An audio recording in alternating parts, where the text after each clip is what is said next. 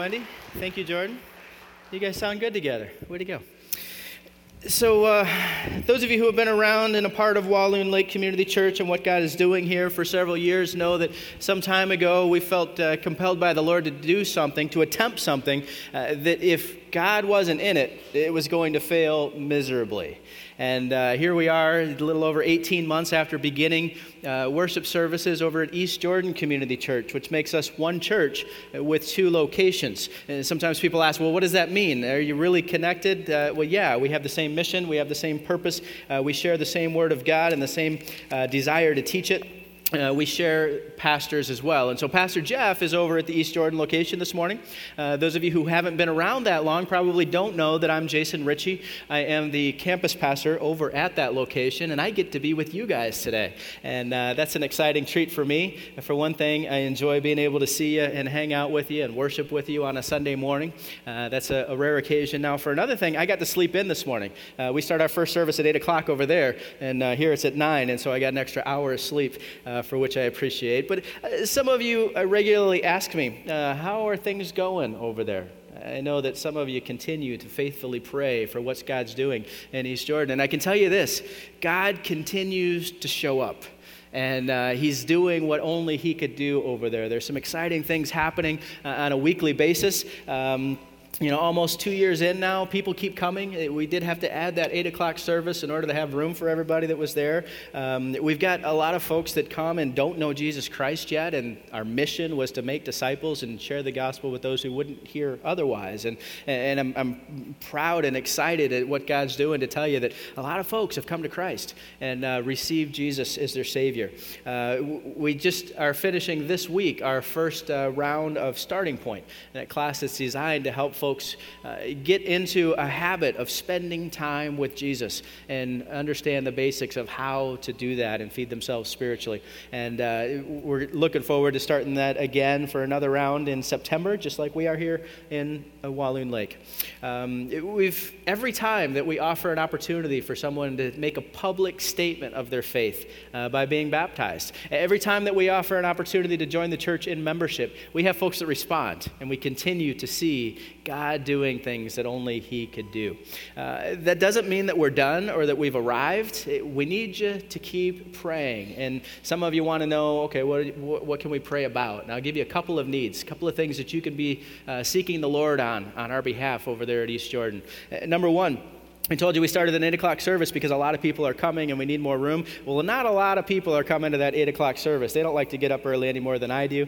And so over the next few months, we got to figure out how to shift our services to probably 9 and 10:45, just like here, to make it more accessible to everybody so we can have enough room in our main service. And that means that we've got to move all of our small groups. So we just have a space issue, and there's just some logistics that we got to work out, and we're going to need the Lord to guide us and give us the right answers on those decisions. Another need that we have is also our greatest opportunity in East Jordan, I believe, and to make an impact on the community for Jesus Christ. There are 500 students in the East Jordan Middle School and High School. And there's not a single church or organization that is intentionally trying to reach students who don't know Jesus yet. And if we're going to see him do that, if he's going to use us to do that, we're going to need to be able to hear from him on how to get that done and who's going to lead in meeting that need and caring for the needs of our students there in East Jordan. So there's a couple areas you can pray for. I want to encourage you to do that because prayer works. What God's doing over there is because his people have been praying and looking to him. And the bottom line is God is making disciples at East Jordan Community Church, just like he is here at the Walloon location. There are over 30 people who didn't know Jesus Christ 2 years ago, and now they do. And you are going to share eternity in heaven with them because you were willing to pray and we were willing to do what God asked us to do. So continue to seek the Lord on behalf of the needs and the opportunities over there. At East Jordan, we're working through 1 Timothy verse by verse, just like we are here at Walloon. And so we are a few weeks behind. So as Jeff goes over to share the message this week, he's going to be sharing with them from 1 Timothy 5, the same challenge to care for our widows that he shared with you here a few weeks ago. And over here, we're talking about something similar to what's in this bowl. Anybody notice the bowl and already started to wonder what's in that bowl? I got good news for you. If you've heard stories from East Jordan, it's not a pig. I can tell you that. But I can tell you that it's going to help us to consider what we're talking about today. What we got here is a whole bunch of loose change, quite a bit of it actually. And I know that some of you probably need something more than spare change to get your attention. And so I want to tell you about a custom that's kind of making the rounds in some communities in our society, specifically professional football players. You know, they sign these multi-million-dollar contracts, and then they want to show off how much money they have. And as a status symbol, they use something called making it rain.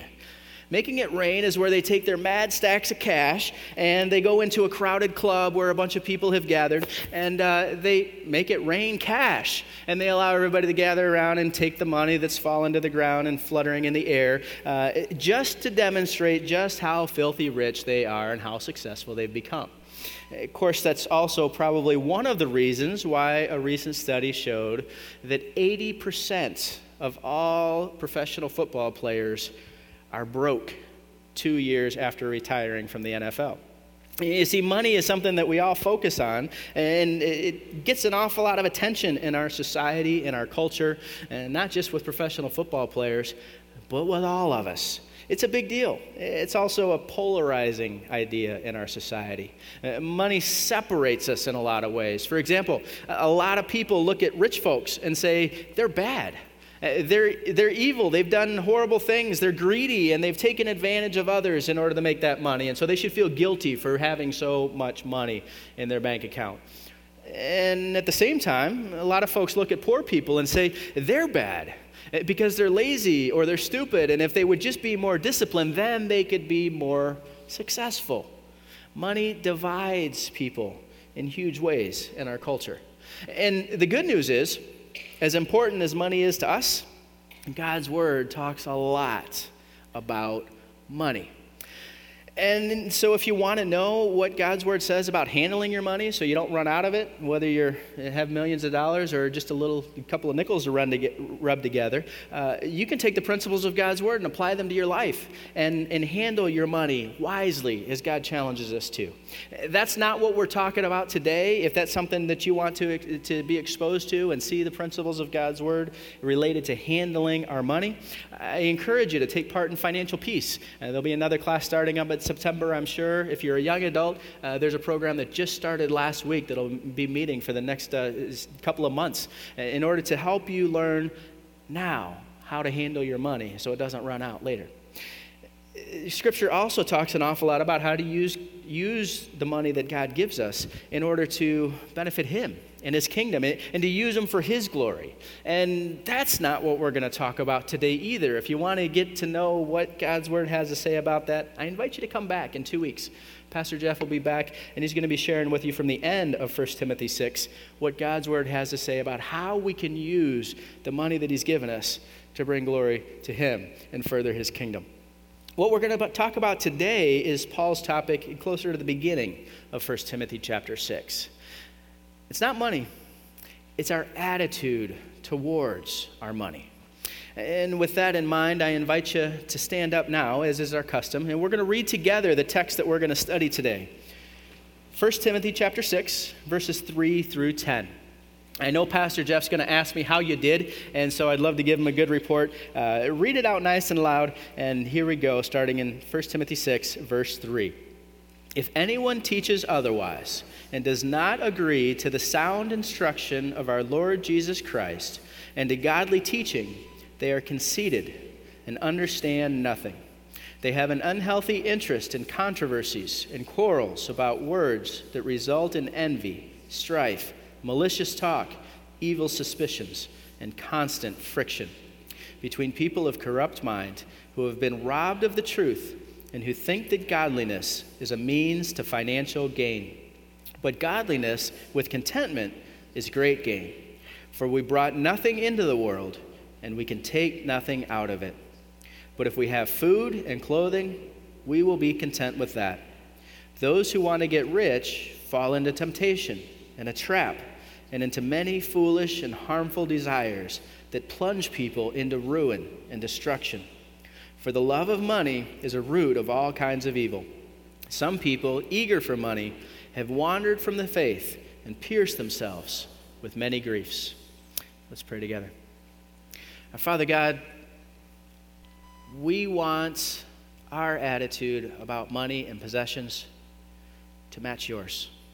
Lord God, we know that money is a big deal in our culture, in our society. Money is a big deal in our workplaces, in our magazines, in our entertainment systems. Lord, money is a big deal in most of our houses. And money and possessions, they're a big deal in every one of our hearts, whether we like to admit it or not.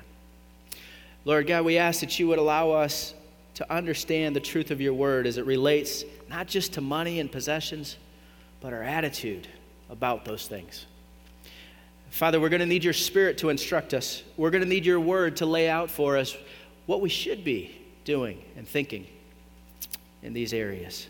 Lord God, we ask that your Spirit would take control of our minds, of our hearts, and Father, that you would give us the grace to change our attitude wherever it's necessary and to walk out of here different than the way that we came in. Lord, it's only you that can accomplish that.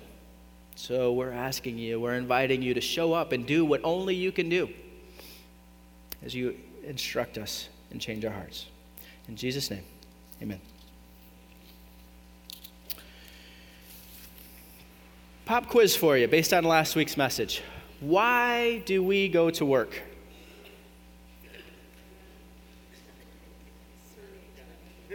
I'm hearing a few different things. If you were around last week, maybe you modified your answer. Most of us would have said, especially if we weren't thinking back to last week, we go to work so we can earn a paycheck, right?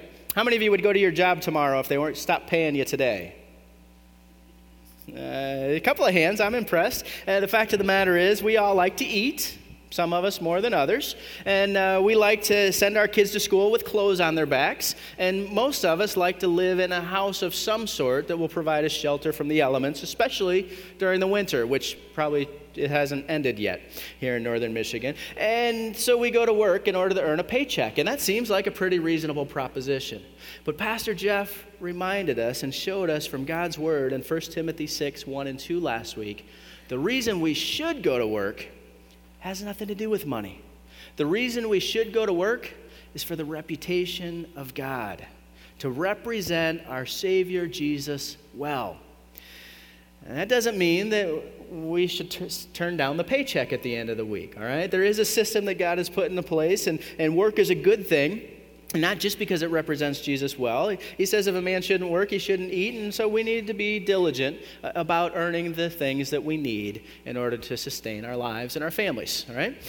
Again, the message this morning isn't about money. It's about our attitude towards money. And we get in verse 3 in 1 Timothy chapter 6. In just 4 words, we get the Cliff Notes, a concise summary of the entire letter that Paul writes to young Timothy in his church at Ephesus. If anyone teaches otherwise, if anyone teaches what's contrary to what God's word says, last week it represented the main reason we should be going to work. Not so we can earn our keep or so that we can get a little bit more than the basic necessities in life, but because God wants to use us to be an example there. And if anyone says anything different, they're missing the boat. If anyone says something different that does not agree, verse 3, to the sound instruction of our Lord Jesus Christ and the godly teaching, that's what the whole letter has been about. Verse 4, they're conceited. Now, think about that for a moment. Isn't it just a little bit arrogant of Paul to say, if you preach something that's different than what I say, you're conceited? Pastor Jeff, just a couple of weeks ago, stood in this place and named the names of some people that teach false things, that claim to be speaking the word of God, but they're not. They're speaking things contrary to God's word. Isn't it a little bit conceited for Jeff to name those names and say they're false teachers because they aren't saying the same thing that I am here at Walloon Lake Community Church? Because, really, who's to say that each of those folks that he named give some version of the message that God wants all of us to be healthy and happy and wealthy in our lives. And he's waiting to pour out all these blessings on us as long as we do things his way or the way that the false teacher says. And if that's not true, who's to say? Who is it to say that those false teachers that Paul's talking about here, or the false teacher that Jeff named a couple of weeks ago, that they're wrong? And who's to say that Paul and Pastor Jeff and Pastor Jason are right? Isn't it just a little bit arrogant and conceited for us to think that we have the answers and they're wrong because they disagree? Let me be abundantly clear here. It's central to the entire message that Paul has for Timothy in this book, and central to our understanding here of this particular text. And these false teachers that Paul's talking about, those false teachers that Jeff named a few weeks ago, they are not wrong and they are not conceited because they disagree with us. They are wrong and they are conceited, Paul says, because they disagree with Jesus and they stand against what God's word has to say. And if we're going to be honest, can you think of anything that's more conceited and arrogant than to say and claim that we're speaking for God and on his behalf, but we're going to set aside what his word already said because I know more than God does. And I'm going to tell you what I think and what I say and want you to live your life based on that rather than what God's word says. And the only difference between these false teachers and Paul and Jeff and myself is we would say we want to teach God's word.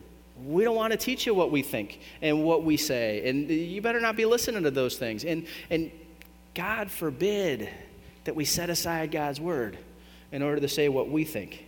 Because God's the one who knows everything. And Paul says in verse 4, these false teachers, they understand nothing. They've got nothing to offer anybody.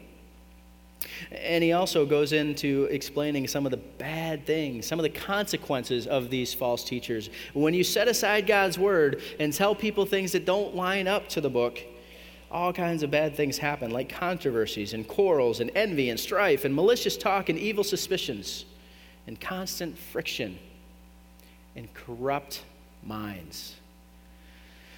He goes on to express a very specific one as it relates to this idea that we hear so often in our culture from people who claim to be speaking for God, that what God wants is to stuff your pockets with money. And we find ourselves, if we buy into that teaching, if we listen to those who teach that God wants all of us to be rich and wealthy and his blessings come in financial packages and possessions, and if we live his way, not Jesus' way, but the false teacher's way that's speaking, if we live and do what he says, then God is going to make it rain financial blessings and we're going to get soaked in the money that's going to pour down from heaven. If we follow that teaching, we may think that we're going to get soaked in God's blessings of finances, but really, Paul says, we're just going to get soaked. Look at verse 5. He says, what comes from that is people who have been robbed of the truth. We're not going to gain financial blessings, as many people claim. We're going to be robbed. We're going to have stolen from us the very truth of God's word that says something quite different. It's going to cost you something to follow Jesus. It's not going to line your pockets with cash. He says the system that we often hear these false teachers saying is that if we pursue godliness or some form of it, or usually a twisted form of it, and we have selfish motives, then that's going to translate into financial gain. That godliness is a means to making money. And Paul sets the record straight. He says that's a false equation. Here's how it really works. Because godliness plus selfishness equals destruction and division. And then he goes on to say, let me give you the right equation. Let me show you how this really works, folks. In verse 6, godliness, seeking after Jesus and doing what the book says, applying God's word to our lives. True godliness coupled with contentment, being satisfied with what God has given us. Looking at God and saying, all you have already given me is more than enough. We all have a tendency to want a little bit more, even if we don't want to get rich today. We want a little bit more than we've got. Contentment says, what you've given me, Lord, is more than enough already. I'm satisfied. I'm not seeking after a little bit more. And godliness plus contentment, that is what equals great gain. God's not going to line your pockets with cash for being godly and being content with what he's given you, but he is going to pour out the true blessings that his word speaks of. And things like what's written on that banner back there that lists the fruit of the Spirit, love and joy and peace and gentleness and goodness and patience and faithfulness, all the things that are so lacking in our society and oftentimes in our lives. Godliness plus contentment. All I have in you, Lord, is more than enough for me.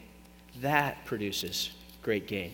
At verse 7, he tells us why that attitude is appropriate. Being content with what we have. We brought nothing into the world.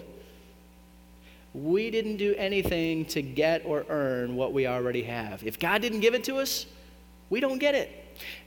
And, verse 7 says, we can take nothing out of this world either. Whatever it is that we accumulate, whatever efforts we put into trying to line our pockets with cash and stuff our houses and garages with possessions, none of it's going with us when God calls us home. So how valuable can it really be? He goes on to say, in verse 8, but if we have food and we have clothing, we'll be content with that.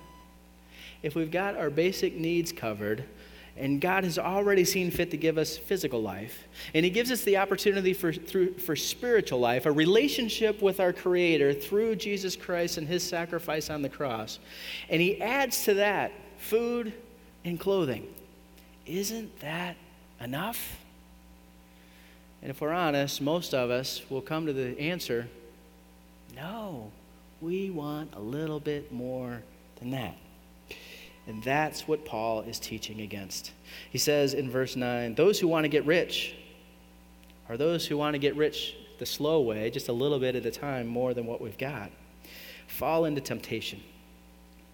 He says, watch your step, folks. Timothy, watch out. Church at Ephesus, watch out. Church at Walloon, watch your step. This temptation to want a little bit more and get more and more and more and not be content with what God has already given us, it's a trap. And if you fall into it, bad stuff is going to happen. Look at verse 9. He says, when you fall into that trap, foolish and harmful desires will plunge you into ruin and destruction. This isn't just a wrong way trip and we got to turn around and go back and say, oops, I made a mistake. This is destruction that will come from us if we go chasing after money and living for a little bit more rather than being content with what we already have. And people all around are telling us just the opposite and claiming to be speaking for God. We have folks that are teaching just the opposite. They're saying that God wants you to have a little bit more. In fact, God wants you to have a lot more. And if you just do things the way that I say, then you'll get more and more and more. And that's God's plan for every one of us. And that is false. It's contrary to the teaching of God's word, including the clear teaching of this passage. It's not a new message. It was going on 2,000 years ago in Ephesus. And we're still needing to watch our step that we don't fall into that trap. He says the love of money is the root of all kinds of evil. You ever wonder why those false teachers exist? Has it ever occurred to you, you know what, if they're speaking false things, if they're setting aside God's word and saying something different, I know how dangerous that is spiritually, why in the world would anybody do that? Well, some of them are deceived.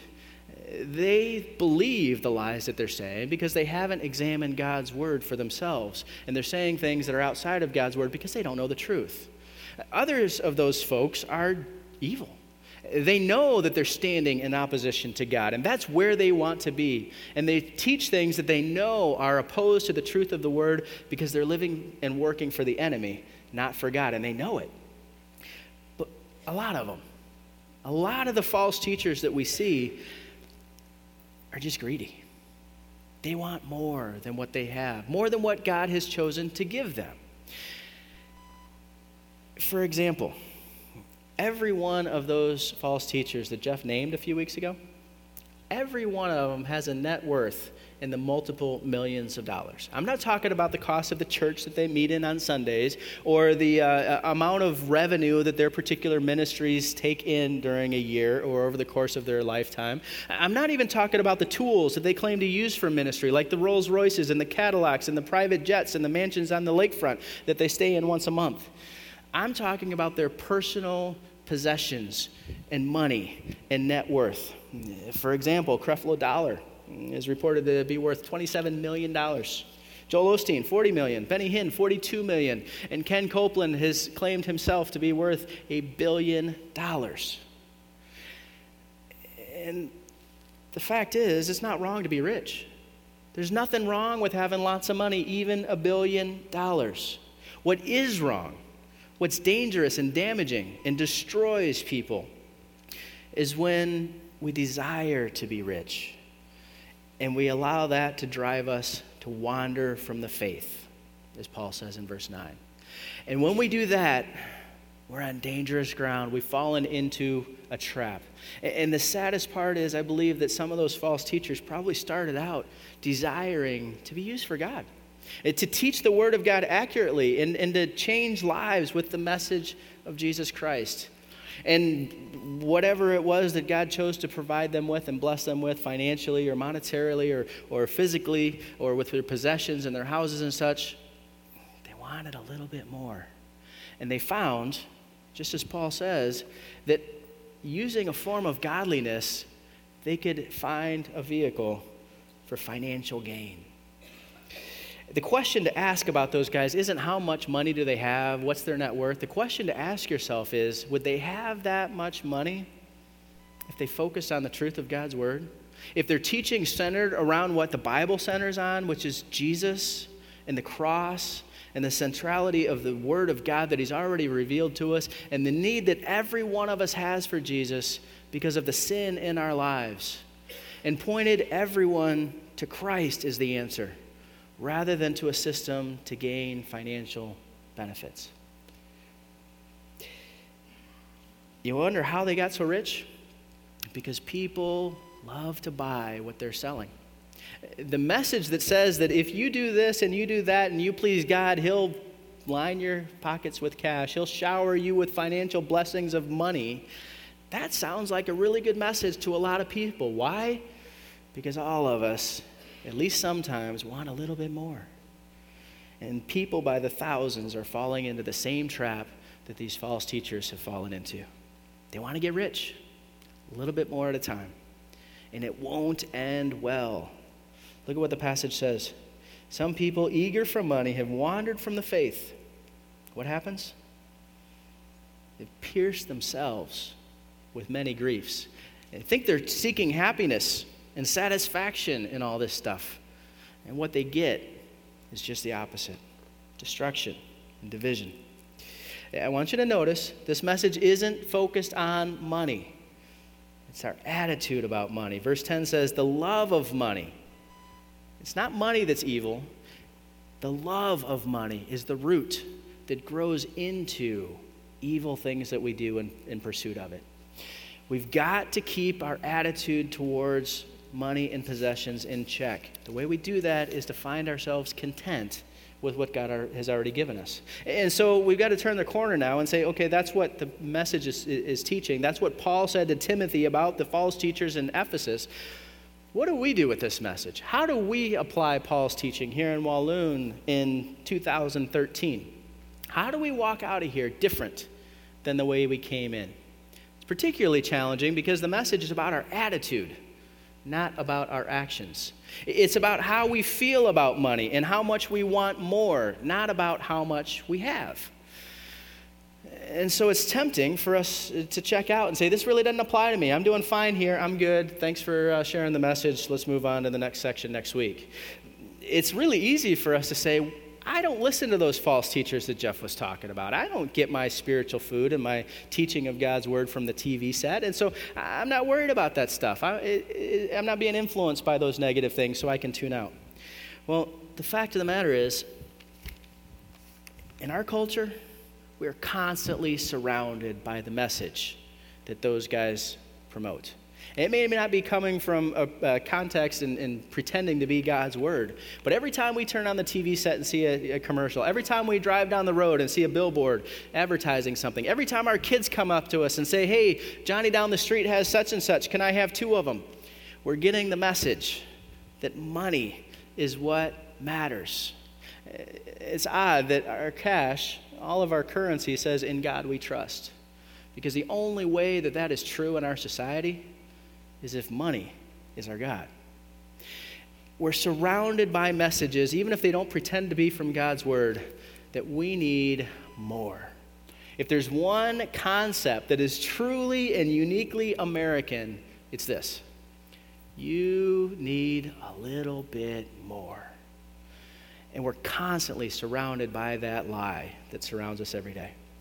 And so it's really hard for us to find a place of contentment and stay there. The traps and the temptations are all around us. And so it's easy for us to think, I have some stuff, and God's blessed me with some things, and maybe I have a lot, maybe I have a little, but I'm content with what I got. I don't love money. I'm a pretty content person. And can I tell you, I feel that way. I think I'm pretty good at being content with what God's given me. For one thing, He's given me a lot more than I deserve. Amen? And most of you can say that too, but I really mean it. I know that God has blessed me far beyond what I deserve to ask of Him. And I think that I do a really good job of being content and satisfied and saying, God, you've given me so much already, thank you so much, and trying to enjoy it and use it responsibly and all those things. And I don't sit around thinking, how can I make another $1 today? How can I add another $100 to my bank account this week? How can I save another $1,000 for my retirement in a few years? That's just not where my mind usually goes. And so when I compare myself to other people, even Christians, I tend to think I'm doing pretty good in this department. So maybe I got some room to talk about this. But the fact of the matter is, when I look into God's word, and I think of, say, Paul's example, who said, I know what it is to have plenty, and I know what it is to be genuinely in need. And I've learned to be content in every situation. When I compare myself to Paul, I realize, you know what? I got some more work to do. I'm not quite as content in every area of my life as I should be. There's this thing over here that yeah, I like what I have, but I want a little bit more. And when I let God work on me and I let the Holy Spirit reveal to me, there's this other area. I got some kind of nice thing right there that God granted me with, but I want a little bit more. And over here and over there and everywhere I look, I realize I want a little bit more. That is not contentment. And then I compare myself to Jesus Christ Himself. And I see how He was willing to give up all the riches of glory as the King of the universe and set all that aside and give up every bit of it in order to come be born in a barn and live a perfect life and die on a cross as a common criminal in order to meet somebody else's needs, mine. And when I compare myself to other people, I think I'm doing pretty good. When I compare myself to Scripture, I realize how much work I have to do. And when I compare myself to Jesus, I got a lot of work to do in the area of contentment. There's a lot of traps that I could easily fall into, and maybe I've already got to let God dig me out of those pits before they destroy me and the people around me. So if we're honest, and we begin to recognize we're not totally content in every area, if we're willing to say, I'm not as good as I think I am, what do we do? How do we avoid falling into that trap? How do we let God dig us out of it if we're already in it? Jesus deals with a man in Mark chapter 10 that I think gives us a pretty good start. You may be familiar with the story, but in Mark 10:17, Jesus was on his way and a man ran up to him and fell on his knees before him. Good teacher, he asked, what must I do to inherit eternal life? And if you know the story, you already know that Jesus tells him, well, what you're going to have to do in order to inherit eternal life is to live God's word perfectly. Do everything that it says every single time, because no one who's imperfect can enter the kingdom of God. And you may also know that this guy somehow was able to grossly overestimate how good of a job he was doing in these areas. Because he said, I have kept the law. I've done it all since I was a little boy. I've got this. I don't need anybody to show me where I'm in error. I'm doing pretty good. And Jesus looked at him and loved him. One thing you lack, he said. Go, sell everything you have and give to the poor, and you will have treasure in heaven. Notice, he doesn't say, and you will have treasure lining your pockets. He doesn't say, and you'll have a garage with several really nice sports cars. He doesn't say, you'll have more possessions than anybody else who's not walking with me. He says, no, you'll have treasures in heaven. You'll have real blessings, not the warped ones that we think of as blessings, but turn out to be curses. He says, go sell everything and give it away, and then come and follow me. The man's response is instructive to us. At this, the man's face fell. He went away sad because he had great wealth. Jesus said, be content with what I've given you. And if you are, you'll be willing to give it all away if I ask you to. And so the question that I would ask you to consider, if Jesus asked you to give it all away, would you? While you're pondering that, I'm sure some of you are thinking, well, it's kind of a moot point. It doesn't really matter because Jesus hasn't asked me to give it away. He hasn't asked me to give up everything like he did for that rich man. And so I don't need to answer that question. It doesn't apply to me. Well, let me ask you another question then. If you think that Jesus didn't ask you to give away everything that you have, how do you know that? How do you know that he hasn't asked you to give away the money and possessions that he's blessed you with? You know, there's a story about three pastors that were discussing their various ways of handling finances in the church and how they determined what their salaries were. And the first man said, well, what I do is I put a bowl on the floor of my office after the services are done, and I take everything that came in the offering plate, and I throw it up in the air, and if it falls in the bowl, then that's mine, and I got to get better aim or I'm going to starve. And if it falls on the floor, then that's God's, and we get to use it for other ministries around the church. And the next guy said, well, I do something kind of similar. What I do is I put the same bowl on the ground, and I take the same offerings that came in the offering plate, and I throw it up in the air, and what lands in the bowl, that's God's, and what lands on the floor, that's mine. I get to keep it. And the third pastor said, well, I do something kind of like that, only it really is different because I take the bowl away, and I throw the money up in the air, and I say, whatever God wants, he can take. If it hits the ground, it's mine, right? And the fact of the matter is, I think all too often we approach God the same way. We say, God, I'd be willing to let you do whatever you want in my life, but you're going to have to do a miracle to show me what it is.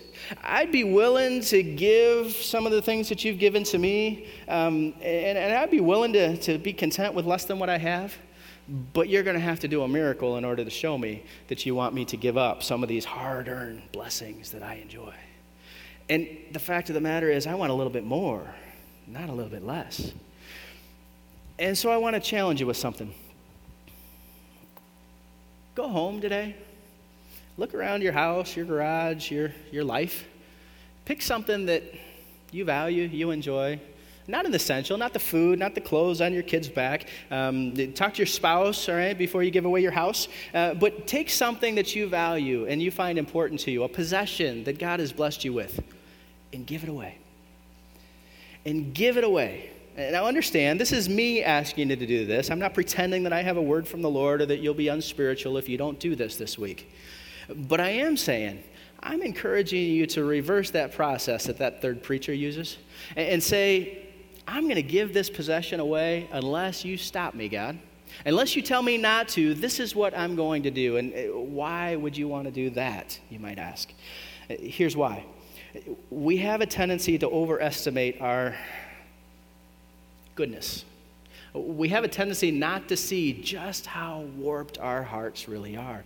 We have a tendency to think, I got this contentment thing under control. This isn't a trap for me. This isn't something that I need to worry about. And the act of giving something away, I believe, is something that God will use to show you the condition of your heart and how content or discontent you really are.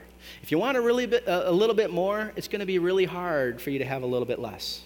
And if you go home and you decide what that possession is that you're going to give away and bless somebody else with, that won't make you any more spiritual or any more godly. It'll make you less wealthy, You'll have a little bit less net worth when you give that away. But I believe you'll have created some room for God to speak to you and talk to you about the true condition of your heart. And you'll learn an awful lot that you didn't realize you needed to know about your attitude towards money and possessions. We don't want to fall in this trap. And if we don't do nothing, there's a good chance we're going to wind up there. And so I'm encouraging you to go home and select something and give it away, not because God told you you have to, but just to make sure that you still can. Let's pray together. Father God, once again, we confess that we want to have your attitudes in our life. And at the same time, we confess that we know that there's not one person in this room that's righteous. Not even one. There's not one of us that doesn't at least sometimes struggle with contentment, with genuinely saying to you, all that you've already given me is more than enough. And it has nothing to do with why you've put me on this earth. Lord God, would you help us to determine what we should give away? I suspect that there's some folks in this room who don't have a whole lot of practice at hearing from you. And Lord, I'm guessing that some people who are thinking about taking up this challenge are hoping they hear from you, and you say, never mind, you don't have to do that. But Lord, I pray that you would use this simple challenge, this simple task, this gesture of willingness to not live for stuff. Lord, that you would use that to speak to us. Lord, would you let us hear not what we need to know about money and possessions, but what we need to know about our attitude towards it. Lord, would you speak to us? Would you challenge us? Would you reveal to us the condition of our hearts and then change it and make us more like you, more willing to be content. In Jesus' name, amen.